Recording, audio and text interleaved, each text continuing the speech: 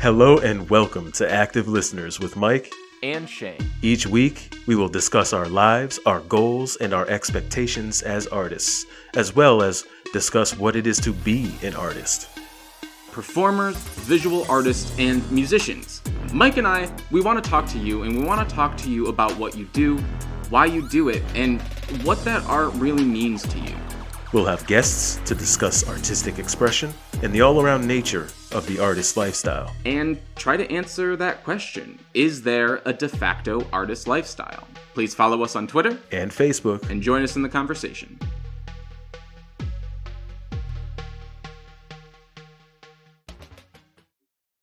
The cloud-capped towers, the gorgeous palaces, the solemn temples, the great globe itself, ye all which it inherit shall dissolve, and like this insubstantial pageant faded, leave not a rack behind. We are such stuff as dreams are made on, and our little life is rounded with a sleep. Welcome to Active Listeners with Mike and Shane. This week, we are going to talk about what happens to you when you die. Not the decomposing, but the artistic life that you leave behind. The work that you've done in your life. How does that translate into how people perceive you once you're gone? And if you're lucky, it translates into a 400-plus year legacy, like the playwright of that passage that I just spoke, the one and only William Shakespeare, and that passage is from The Tempest, Act 4, Scene 1. And today, our guest, Professor Paul Menzer, will speak to us about that legacy. And for any of you listeners at home who are sticklers, he did go out of his way to find the folio version of that. I did. I said, I'm going to Google it real quick. And SparkNotes was like the first result. First of all, SparkNotes should never be the first result of a literary search, like, ever. I know they pay for it, and that's why they're there, but I'm just against it on principle. I was always a fan of SparkNotes because I was super lazy, but what I found was they were a good supplement tool and not a replacement. And I think that's where the confusion comes. I think SparkNotes is doing really solid work, but they're being taken advantage of by students who don't want to do the work. Nah, come at me, SparkNotes.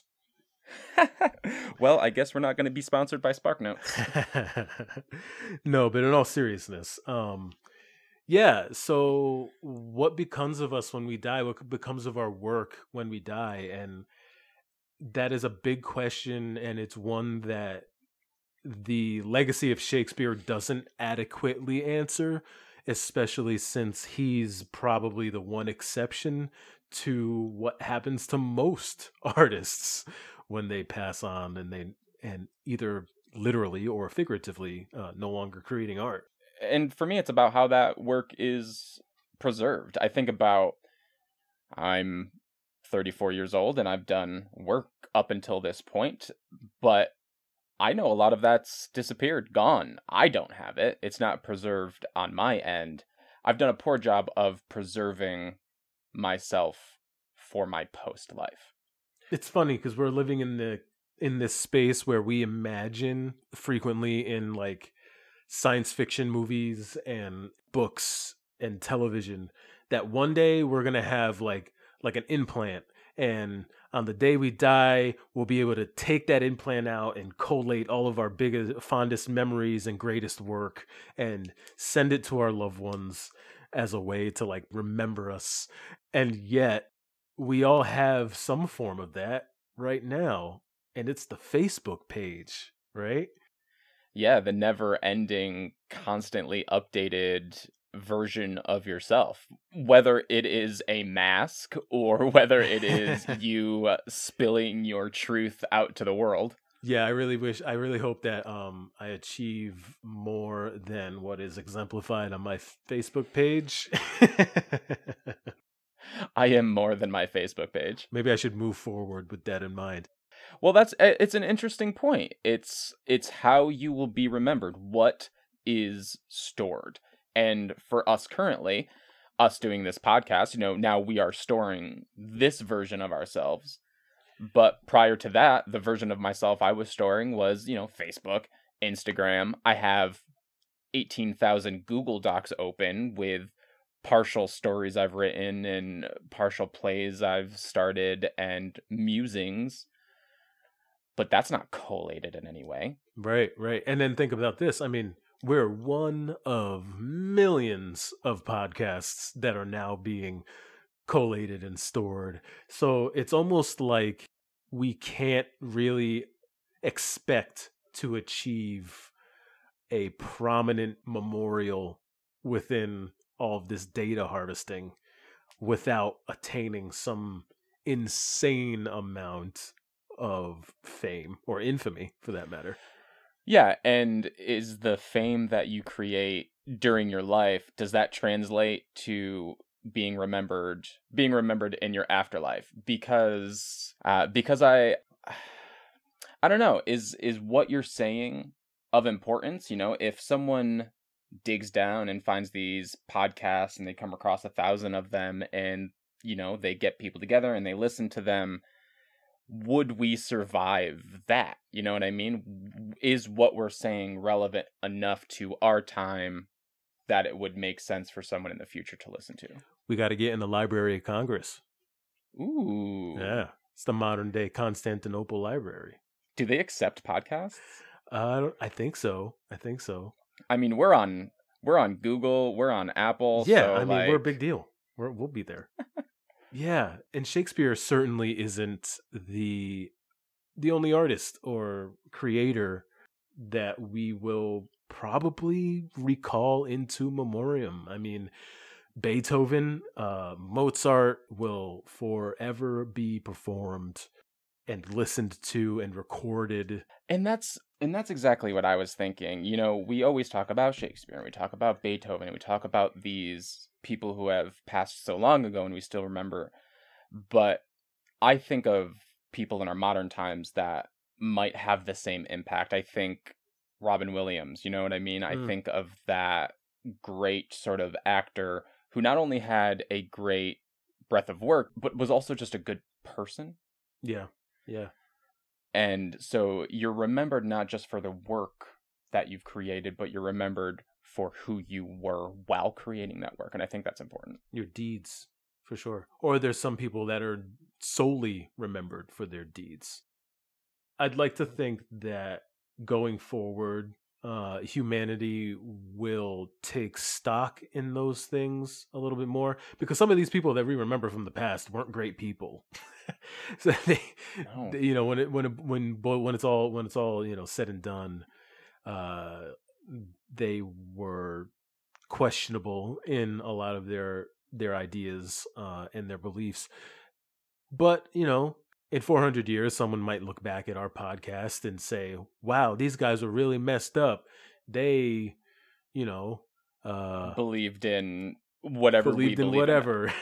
I absolutely see where you're coming from with that. Sure, because we so often look at the material in the past through the lens of the modern age. And that isn't fair to the people who were living in that time. It wouldn't be fair to judge someone on our modern morals. Sure. And there are certainly, and maybe it's my own bias, but there are certainly things that you could point to and say, well, I mean, objectively, that was messed up. And so we're not trying to excuse, of course, we're not trying to excuse subjugating anyone or owning anyone or genocide or anything like that. And then there's even some people that have come back around, right? Because think about people like Benjamin Franklin. I mean, about 100 years ago, some of the revelations about the type of person that he was were taboo, were considered immoral. And nowadays, you tell somebody that he was a fornicator and he liked marijuana, and it's like, oh, okay, I want to hang out with Ben Franklin. I had not even thought about how it So kind it's of gonna circles come and back. go. Yeah. Yeah, it's gonna come and go for sure. He was ahead of his time, clearly. Yes. And yeah. So going into today's topic of what happens to you after you die, we want to speak on this in a way that doesn't bring doom and gloom to our hearts. And I think that framing it around how we're remembered is key in how we do that. And if you want to help future generations remember us, join our Patreon. You can join at different increments, and each increment is going to get you a benefit. Either that benefit is going to be a midweek quickie, access to our AMAs, or whatever other crazy stuff we decide to throw at you. Yes. But we also are going to announce on the podcast today another way you can help to support the show is you can visit our brand new merch site. We have partnered with TeePublic to bring you Active Listeners podcast goodies. You can get t-shirts, hoodies, mugs, stickers, masks. You can get all sorts of things that have Active Listeners Brain Pod slapped right on there. And we'll even have special edition t-shirts to commemorate specific episodes, like episode 5 with Unsolicited Snapcat, and episode 7, Hellacious Noise, When Life Gives You Lemons, Suck 'em. So go ahead to tpublic.com/Active Listeners Pod and grab some merch. All right, we would like to welcome our guest, Dr. Paul Menzer, right? Doctor? Paul is a professor at Mary Baldwin University. We have you here today to talk to us a little bit about what you do in the context of the legacy of those that have passed. But before we get to that, tell us a little bit about yourself and anything else you think our listeners might be interested in. Well, it's good to be with you two. As Mike said, I'm Paul Menzer. I am a doctor. I've been called worse. A doctorate is my degree. A professor is what I am. Professor is what I do. So I do like professor because it's more descriptive of my daily work. I'm a professor of Shakespeare and Performance at Mary Baldwin University. I direct the Shakespeare and Performance graduate program there. I'm the dean of the College of Visual and Performing Arts at Mary Baldwin. And I think if I get one more job, I get a free pint of ice cream at Split Banana or something. I have a punch card. Great ice cream at Split Banana. Yeah, so I would take that. Great ice cream. Get your bingo card going. Yeah. And I do teach playwriting, among other things. I consider myself, full disclosure, I'm a left-handed hack playwright. Having directed one of your plays, I completely agree. Back in agreement, Shane. We see eye to eye on this one. It's hard to see eye to eye on Shane while simultaneously looking down on him. It's an expertise I've cultivated over the years. Shane and I got to work with Shane in multiple audacities.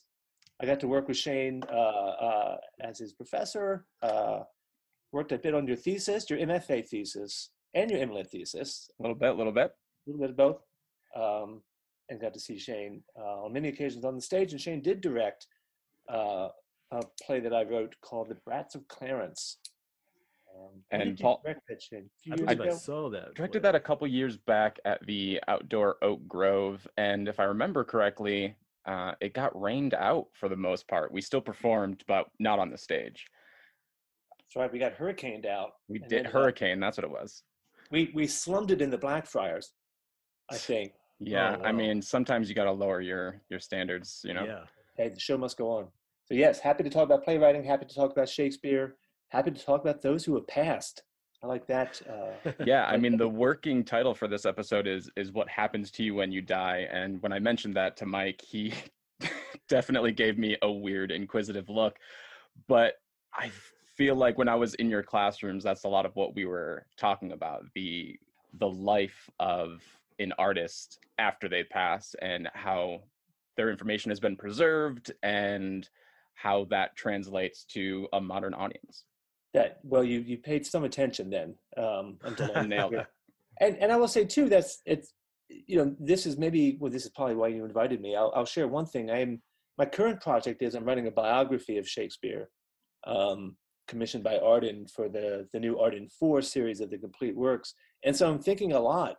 I've been thinking a lot over the last year about what happens to an artist as they pass, after they pass, what remains, in all the respects of that. And maybe we'll talk a little bit about that, about Shakespeare's legacy, and what happened to him when he passed, immediately and then enduringly. Yeah, sure. We'll get to him. Let's talk about you a little more, right? Because I am curious. What is it that drew you to want to teach and teach specifically Shakespeare? What avenues sort of guided you to this track? Well, I mean, the broader question of why do I teach is the first couple of times I was faced or tasked to teach a class, at the end of it, I thought, they pay you for this? You can do it. This is legal. I enjoyed it. It sounds self-aggrandizing. It came to me, I think, relatively easily. I felt like I was at home in the classroom. I enjoyed being with students and talking about the things that matter to me, and I hope matter to them. And so teaching was an early avocation of mine, and it's still the best part of the week. I don't get to teach as much as actually I would ideally like to these days with administrative work, but by far the best part of my week is getting to spend time in the classroom with the students. Why I teach Shakespeare is something I think a lot about, and the fact that I don't have a glib, flip answer, I think indicates that I take that question pretty seriously, as Shane knows, perhaps to his grief. I have a glib answer for most things, but the question of why Shakespeare is actually kind of a haunting one for me, and one I come back to a lot because I'm not exactly sure. What I will say is that I've been teaching in higher ed now, as a graduate student, as an assistant professor, associate full, et cetera, for about 25 years. And Shakespeare continues to mystify me. Shakespeare is a beautiful but deeply weird writer. There are things about the plays that I don't understand. There are avenues he starts to go down and then abandons. He does things in his plays that shouldn't work, and yet they do. The plays are deeply flawed and yet brilliant at the same time, and sometimes brilliant because of the flaws, which sounds like a glib thing to say about a writer, as though he's intentionally building defects into his plays for the sake of their brilliance. But he manages to pull things off that you really shouldn't be able to pull off. And I guess Shakespeare continues to interest and mystify me because there are corners of his plays that I continue to want to shine light into because I don't understand them.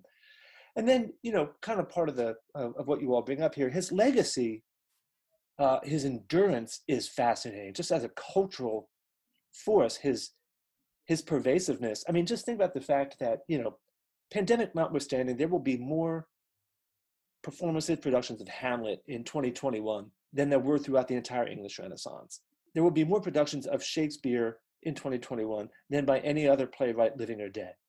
I mean, that is astonishing. At the risk of overstatement or exaggeration, I don't think that there's another literary, plastic, graphic, or musical art where there's one performer who so thoroughly continues to dominate that field. Obviously, we can make comparisons to Mozart, etc., to Picasso's, etc., but Shakespeare is drama. Drama is Shakespeare to some extent, to a bewildering degree. And that's part of the mystery to me. Yeah. As Shane and I work with a Shakespeare company up here in Troy, New York, and it's really interesting because we both, Shane more than I obviously, spent a lot of time studying Shakespeare and learning it. And I really appreciate when you say that there are still things that you just don't understand, because I think a lot of people seem to think that you get to a point doing this work and then that's it, everything. And it's fun because every time we do a show, there's always those moments within the rehearsal room or just at the table reads even, where you're like, oh my God, I never even realized this was here before. And I've read this which play I think is 15 fascinating. times, you Yeah, know? exactly, exactly. Yeah, it's not like at the end of the Matrix where now I'm through the looking glass and I just see ones and zeros, nouns and verbs, adjectives and adverbs streaming before me, and it all makes sense. It doesn't. There's still things that, because I'm working on this biography, I'm reading, I should say, rereading all of his sonnets again, which I don't particularly love. I don't particularly love the sonnets. I don't think he's at his best there. I Better find playwright than as a poet. Yeah, I think so too. I mean, he's And a love great, clouds, doesn't it? yes, yes. We always talk about love being a muse, but let's be real. It's just it's a clouded state. Yeah, I don't love this. I mean, I think actually, there's poetry of his I really like. I think Venus and Adonis is beautiful. I think his narrative poetry is better than his sonnets. But I'm often reading the sonnets. I don't really know what he's on about. There's sort of dated diction and twisty syntax, and I don't think it always rewards unpacking. The drama, even at its worst, often does. Reward unpacking. And I will say too, I don't love all of his plays. I think Shakespeare wrote 16 to 18 of the greatest plays ever written, and then a bunch of other ones. Sure. And there's a canon within the canon. And I don't think we actually pay him any compliments or do ourselves any favors to pretend that every play is as brilliant as every play. Sure. Can you give us like a top three, bottom three? Are you comfortable with that? I guess, the top three is often defined by what I'm working on at the moment. Absolutely. But if I have to say perennial favorites, Twelfth Night, Winter's Tale, Romeo and Juliet. Sure. Ooh, okay. For three favorites. Bottom three. There's just so many. How do you choose? Just so many. Look, I could just be done and give you a quick answer and say all three parts of Henry VI. Done. That's fair. That's fair. Sort of to be less glib about it. Even in the bottom three, there's still things. There are characters. There are scenes. There are moments. There are lines that just dazzle. You never have to be Absolutely. less glib, especially with us. Trust me. Yeah, you're on the glibness meter. You're well in the green. It's fine. So then I guess that brings us to the next question. Is Shakespeare immortal? Are we going to be putting Shakespeare on stage, adapting his plays into movies and TV arcs and until the end of man? And if we're abducted by aliens, will aliens start putting on Shakespeare? Is that how universal his ability to create character is? Well, it's always too soon to say that something's immortal, right? It is always literally too soon to say that something is timeless. Having said that, I think probably my shorter answer is yes, because at this point Shakespeare has achieved escape velocity from the value or the worth or the aesthetic qualities of his work and has become something else, has become a liturgy.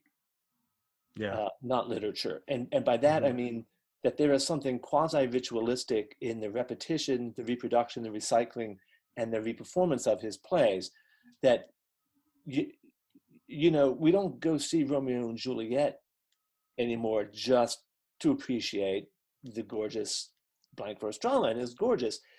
We do it for other reasons, right? It inscribes, it inculcates, it allows us to perform a certain fellowship, humanity, community, communion with the past and with one another in certain ways that we find valuable, quite beyond what the plays are actually about. So the question of immortality, I think it's become a kind of perpetual motion machine of sorts, in that we don't continue to do these plays to try to realize or appreciate their values. We continue to do these plays to perform and produce and perpetuate the values in them that we treasure. Yeah, I always sort of questioned that Shakespeare's immortality in the idea of, did the other contemporaries in that time just miss the mark, or did they just not have friends to create that folio that lasted so many years? Is it preservation of material, or is it the material itself? I guess the first thing to say is that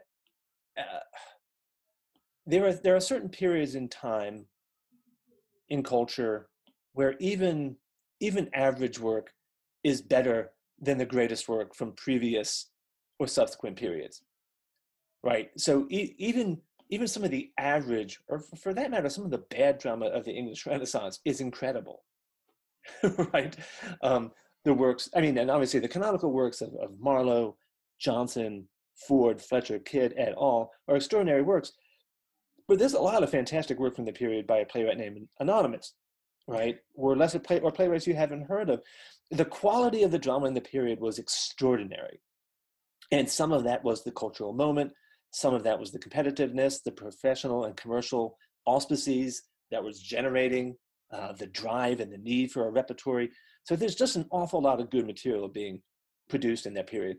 You know, I'm parroting the late and now much lamented Stephen Booth, who once said there are really three great periods of drama in the West: the Greeks, the English Renaissance, and contemporary American television. And he was being funny, but only slightly. I mean, you know, there's extraordinary television being produced right now. Great quality writing on TV. TV standing for all of the various platforms on which we experience mediated entertainment.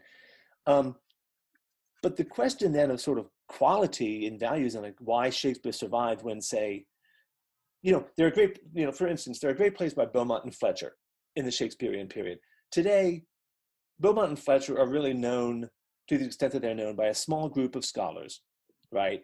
Despite the value and the qualities of the plays, which is very high.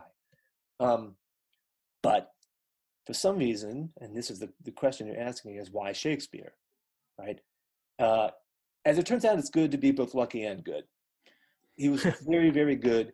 He was also very, very lucky. In writing a biography of Shakespeare, one is struck again and again how lucky he was, right? The year of his birth, the plague killed about 25% of the people in Stratford. It did not kill his parents, and so therefore, and it did not kill William Shakespeare. I mean, for that matter, he survived outbreak after outbreak of the plague throughout his life. Whether he had some sort of, I don't know, defense or immunity to it, I don't know. But he was lucky to live as long as he did live, and he didn't actually live that long. He was lucky in the respect that, you know, in the year he was born, the profession that he ended up spending his life doing didn't exist. You know, in 1564, when he was born, there are no professional playwrights. His ascendancy, his maturity, his development coincides with an emergence of an industry that allowed his particular talent to bloom. You know, the soil has to be fertile where the bud lands, and his bud landed in really, really fertile soil, which sounds like a naughty line from one of his sonnets, and I didn't mean it that way. But he was very good. He was very talented. I'm deliberately avoiding the word genius because I don't really think it gets us very far. Extraordinarily gifted, extraordinarily talented, extraordinarily industrious. 36, depending on how you count, 37 plays and about 20 years of writing. Several long narrative poems, all those sonnets. That's a lot of output, you know. And then, and Shane has already sort of gestured to this, it got published. It got printed. Right. So his two friends, Heminges and Condell, two actors that he had served for a long time with, 7 years after Shakespeare's death, they put his collected works together. 1623, the folio of his works, as you know.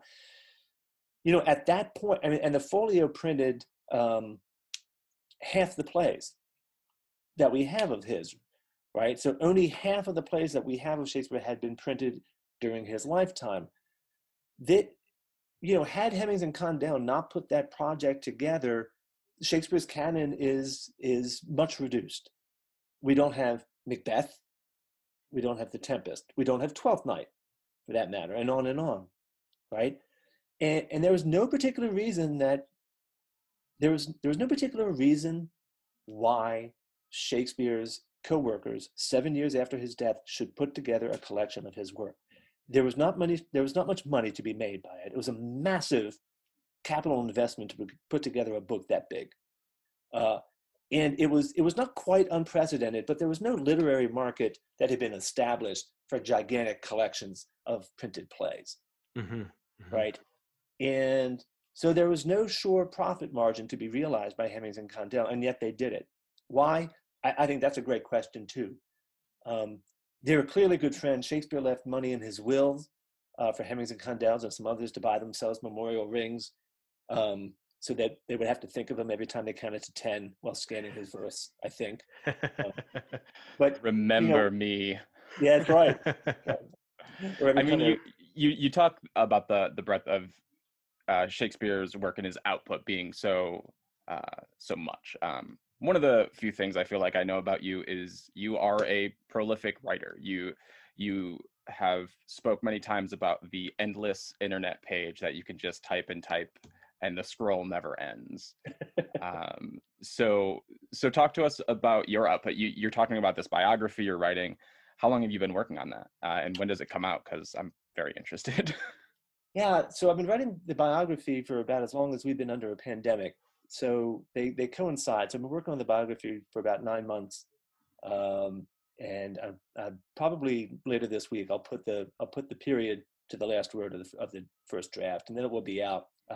I'll send it to the publishers this summer, and it'll be out sometime in early 2022, I think. But Shane, you're generous. I do love to write, and I generally have a few things on the boil.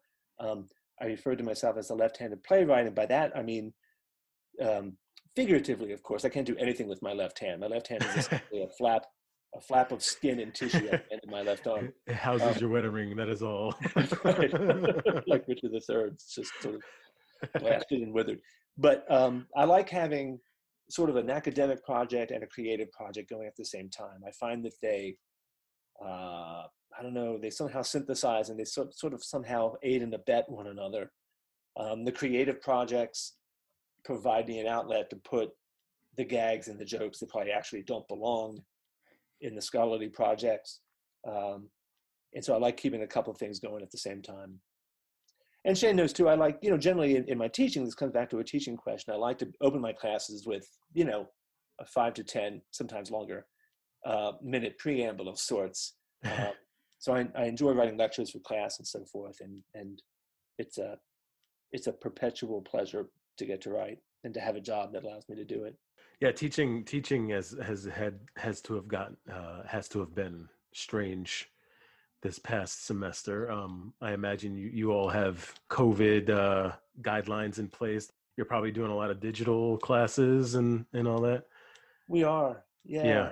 And it's difficult, particularly for those of us in the performing arts, to do remote. Hence why we're doing a digital podcast, I've said this before in other contexts, but the work of the theater, it is an art of social proximity, not social distance. I mean, live theater is about getting people together in a room. That's what gives it meaning. That's what gives it value. That's what I think for those of us who love the theater, that's what we love, is being in a room together and being transported. I think the last year or the last 9 months or whatever it's been, last 9 years, it feels like. Seriously. I will say this. There are no silver linings to a plague, full stop. There's no silver lining here. I think a lot of us who have taught for a while, who would have said in a knee-jerk way, online teaching, remote teaching, that's not what it's about. You have to be together in the room. It's the presence that makes it possible, that makes it valuable. And I still believe that, but I think it's made us ask harder questions about, well, is that true? And so what is it about being in a room with 15 to 20 students that is qualitatively different than being in a Zoom session like this, where I'm usually looking at 20 blank black squares because the cameras are off, and you're sort of teaching into a void. And so I think, again, for those of us in the performing arts, it's making us really put pressure on ourselves to think about, what is it about presence that is so special, whether in terms of pedagogy or in making theater. And I think we all know it. I think we all believe that it's the present that makes it matter. But I think we have to go deeper and work harder to define why that is. Yeah, we're also making it up as we go along. I feel like a lot of the early Zoom productions are going to be rocky, as you might expect a new medium to be. And it can only get better, right? We are, in terms of Zoom theater, we're in the sort of I was going to say we're in that sort of the everyman medieval drama era of Zoom Mm. theater, but I don't think we're that advanced. You know, I mean, because in some ways, you know, medieval drama is dramaturgically quite sophisticated, and I don't know how far back we'd have to go to sort of find the first halting, you know, inchoate, uncertain productions of live theater. But if that's where we are with Zoom theater, and like you two, I've been involved with. I've seen a few things. It's, you know, it's a mixed bag right now. Yeah. But I think you're right, Shane. I think it will look embarrassingly primitive compared to whatever gets produced. And I think that's the great open question: is post-pandemic, is Zoom theater just a blip, a stopgap? I don't think so. I don't think it can be. I think there's too much infrastructure being set into this style of theater making to just kind of let it go. Well, I think you're right, and I certainly think that one thing that Zoom theater is doing it is helping us realize efficiencies of rehearsal practices. If nothing else, I mean, those of us who make theater know how wasteful it is. Yeah. It is an extraordinarily wasteful practice, and I think for hundreds of years we actually haven't realized or developed any more efficient or economically progressive ways to rehearse. You still need bodies in the room for you know, at least some time to get the show together. And bodies inevitably get distracted. That's right. Bodies get distracted, and it's expensive often to get the bodies in the same time, in the same place, the same time zone. And it's been very hard to find economies of scale, to use that term, for how we rehearse. I think Zoom is, at the very least, is going to change that, right? Things like auditioning, things like rehearsing, things like production meetings, obviously remote meeting is here to stay. You know, oh, for sure. I'm never going to walk into a room and sit down for a production meeting ever again. Right. Why, you know, why would you? Or, Yeah. you know, but also, I mean, it also sort of like, oh, you know, I know this fantastic actor from Vancouver, British Columbia, and another from Austin, Texas. I would love to have them in my show. I can't afford to fly them to Stanton and house them for even 3 weeks of rehearsal. Can I get them here for a weekend? You know, maybe. Mm-hmm. Right. Mm-hmm. So I think those sort of aspects, those sort of things are going to stay with us.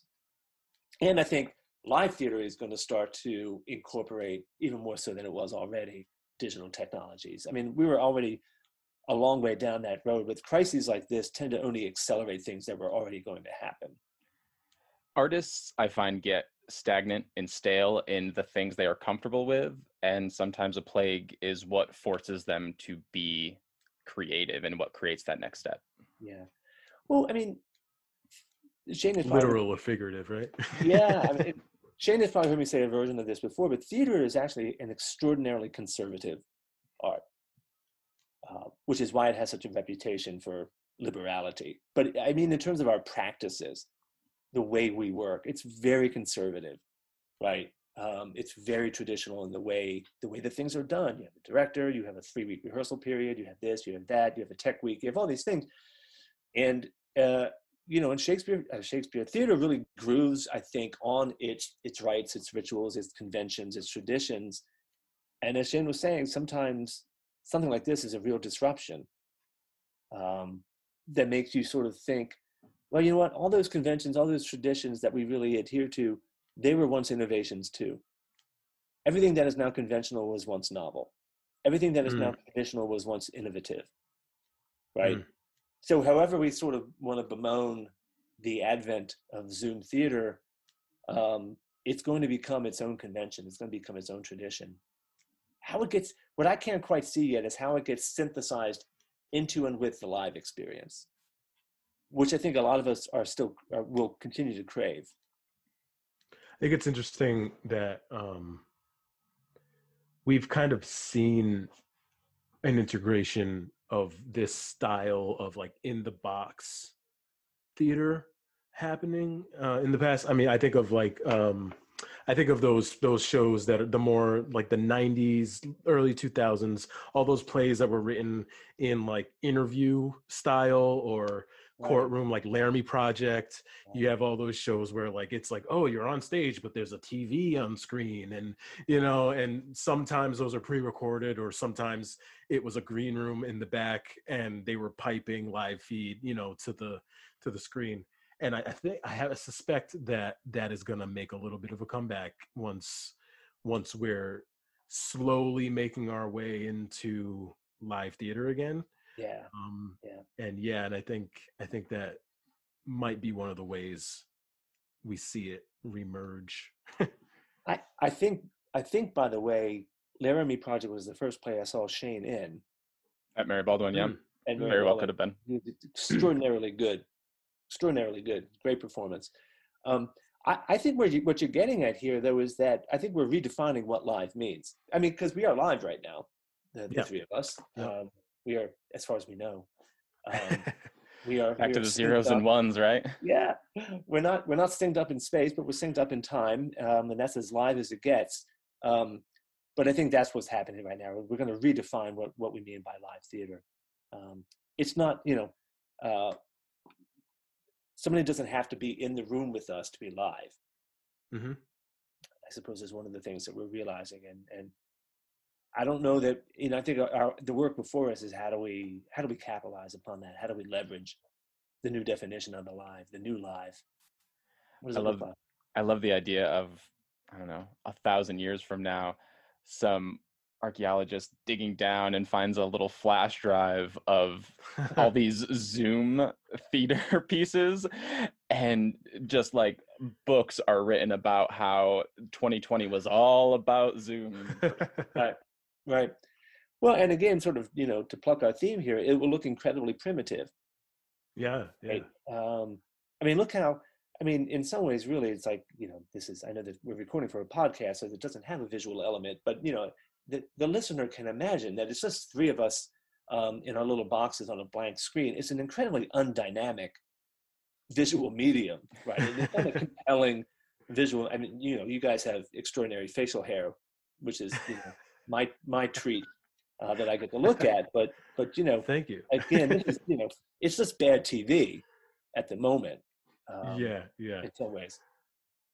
So you said something that kind of changes a question that I wanted to ask, and I would like to posit a new one. So you said that Shakespeare's success was a mix of talent and luck, and as you were talking about that, it got me thinking about all the other, not just artists, but innovators that, especially in the past 100 years, that were just born at a time where we were primed to receive whatever they were trying to give us. I think Thomas Edison, I think of, way more recently, Steve Jobs, Bill Gates, you know what I mean? They were born, like Bill Gates specifically. If you think about his history, he was born in what is now Silicon Valley to well-off parents, and, was able to flourish in his youth and develop an intelligence that led him to create, becoming one of the most successful, computation innovators in the world. There won't ever be another Bill Gates. He's Bill Gates. So I think it's redundant to ask if there's another playwright that will be Shakespeare, because I think the answer to that is no. Right, because what you're describing is what happens when a man or woman meets the moment, and those things happen to align and coincide, and it feels fated, but it's not fate, it's accident. Mm-hmm. Right? Think of all of the extraordinary men and women who are not William Shakespeare, who are not Bill Gates, right? Born with great talents, developed great aptitudes, generated beautiful things that people enjoyed, but have not sustained, have not endured. And I think that has as much to do with the moment wasn't theirs. Yeah. And that's not anybody's fault or anybody's aptitude. That's just luck, Sure. Shakespeare was born at exactly the right time. he had extraordinary talent that he worked very hard to develop and cultivate. But all the elements came together in the way that they came together for Bill Gates or any number of thousands of men and women that we call geniuses. Mm-hmm. But part of the genius is being born at the right time in the right place. Sure. You shy away from this term genius. Why is that? Well, that's fair, right? I mean, genius as a word has its origins in mysticism, and I don't like the word genius, and I don't like the word gifts. The people talk about people who have gifts. I like the idea of talent, or aptitude that people have that they work very hard to hone and develop. I suppose I feel like genius is a mystification of blood, sweat, and tears. Genius takes away from the creator. Yeah, and it also takes away from how hard the hard work of it, right? I mean, it sort of gives us the idea, of Shakespeare sitting in a garret, waiting for the muse just to sort of speak through him. That he's just the human conduit for mystical forces, right? He was a deep and greedy reader. He wrote 2 plays a year, extraordinarily long, extraordinarily dense, complex plays a year on top of all that poetry. I mean, the man worked, extraordinarily hard for and on his craft, right? And I think calling it a gift or calling it genius somehow obscures some of that. For sure. Yeah, I can respect that. So when all this is said and done, all these books and biographies, all these classes taught, what's your goal? Well, what would you like to be able to be said about Paul Menzer? What's the legacy? Yeah, what's the legacy? Well, I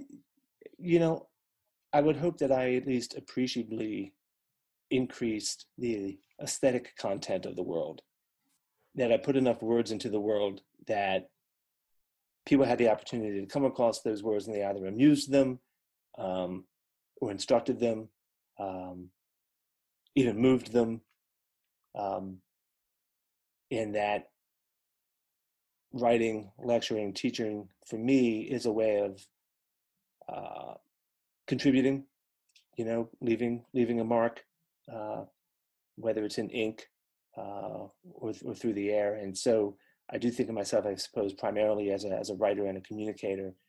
And I hope I will have had the opportunity to sort of share thoughts and words that have meant something to somebody at some point. And that'd be enough. Noble cause. Yeah. Wow. Yeah. Thank you for sharing all of those words with us. Seems like a pretty natural stopping point. But we do ask all of our guests at the end of their interview to entertain us, do something fun. That can range from a lot of different things. We've had artists sing. We've had people pick a book off their shelf and read their favorite passage. We've had gentlemen read their own erotic fan fiction. So we did have that once, yes. So whatever you are comfortable with. There goes that option for me then. I tell you what I'll do, simply because I'm sitting on my laptop and I have my files and folders before me, and I've talked about the Shakespeare biography. Let me just read you a little bit about Shakespeare's death. How much of this biography do you have written, and at what length does it have to be? It's, as Shakespeare biographies go, it's a relatively brief one. So it's about 75,000 words and some about there. That's, and if you're sort of thinking of a sort of small paperback, that's about 200 pages. So It's not an extraordinarily, in fact, it's called The Brief Life of William Shakespeare, which refers to the length of the book, as well as one of my themes. You guys ready? Whenever you're ready, take it away. Let's do it.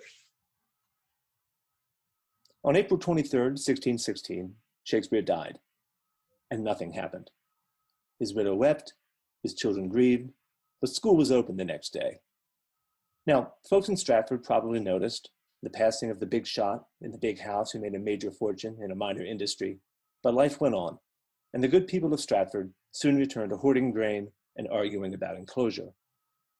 But whatever little splash Shakespeare's death made in Stratford, it probably didn't take very long for those mortal tidings to ripple around the London's theatre world. For if anything is transhistorically true, it's that actors love bad news. And so Shakespeare's death was probably a topic of morbid fascination, or mordant hilarity, such a fine line, for actors to chew on backstage at the Globe between hands of ruff and honor. You can even hear, across the years, the jokes they might have made. Hemmings, so what do you think he died of? Condell, boredom after writing The Tempest. Just think how badly they felt when they found out he'd left them a couple of rings in his will. They paid him back in 1623 by compiling his complete works. Call it even. This is an ungenerous conceit of court, and yet, as far as we know, which isn't very far at all, upon hearing of Shakespeare's death, the king's servants did not observe a moment of silence before the afternoon show. There's no record of a heartfelt pre-show encomia, no ad hoc curtain call eulogies, no retrospective season to honor the work of their former fellow.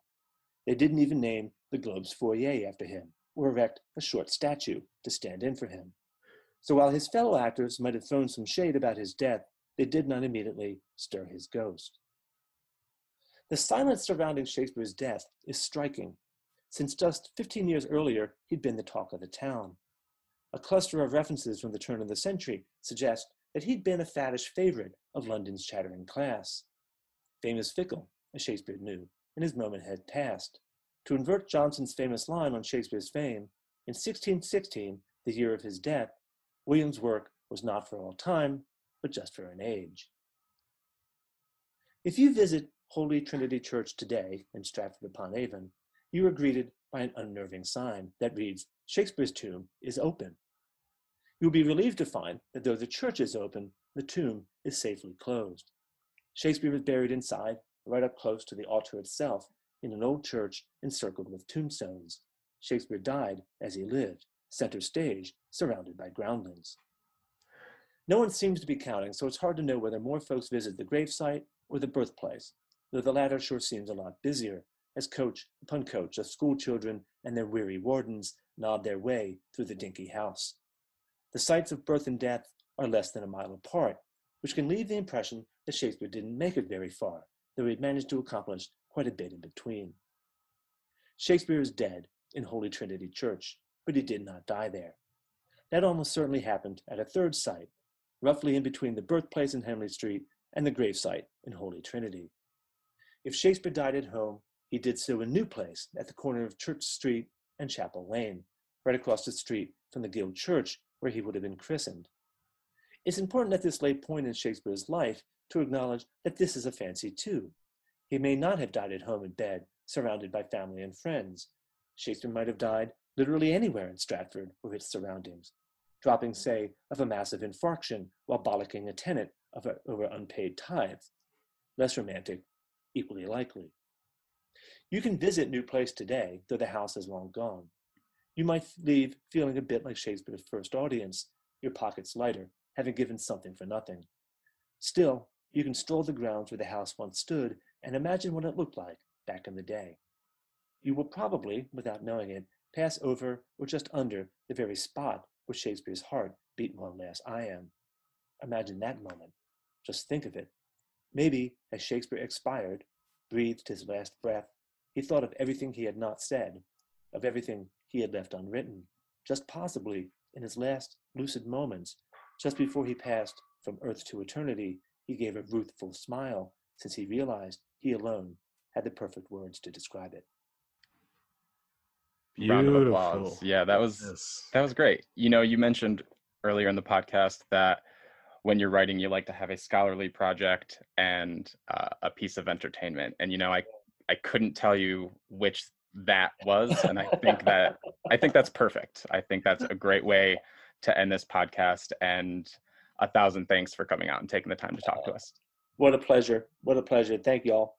Good to see you. Thank you so much. And good to meet you, Mike. Thank you, Dr. Paul Menzer. We really appreciate you having you on the show. And now we're going to move into listener engagement. Shane, what do you have for us this week? This week, Mike and I would like to hear from our audience what is it that you hope you are remembered for when you pass? Please find us on Twitter at ActListPod, ActListPod, or check us out on Facebook at www.facebook.com/activelistenerspod. Take a minute and join in the conversation. peace.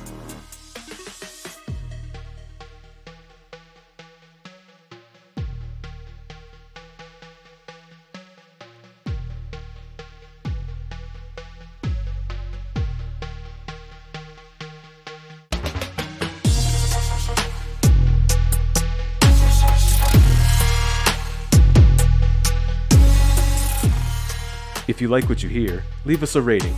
And if you really like what you hear and you want to support the show, go to patreon.com/activelistenerspod and become a patron. Our theme music, It's a Trap, was created by Remodal. Thanks for listening.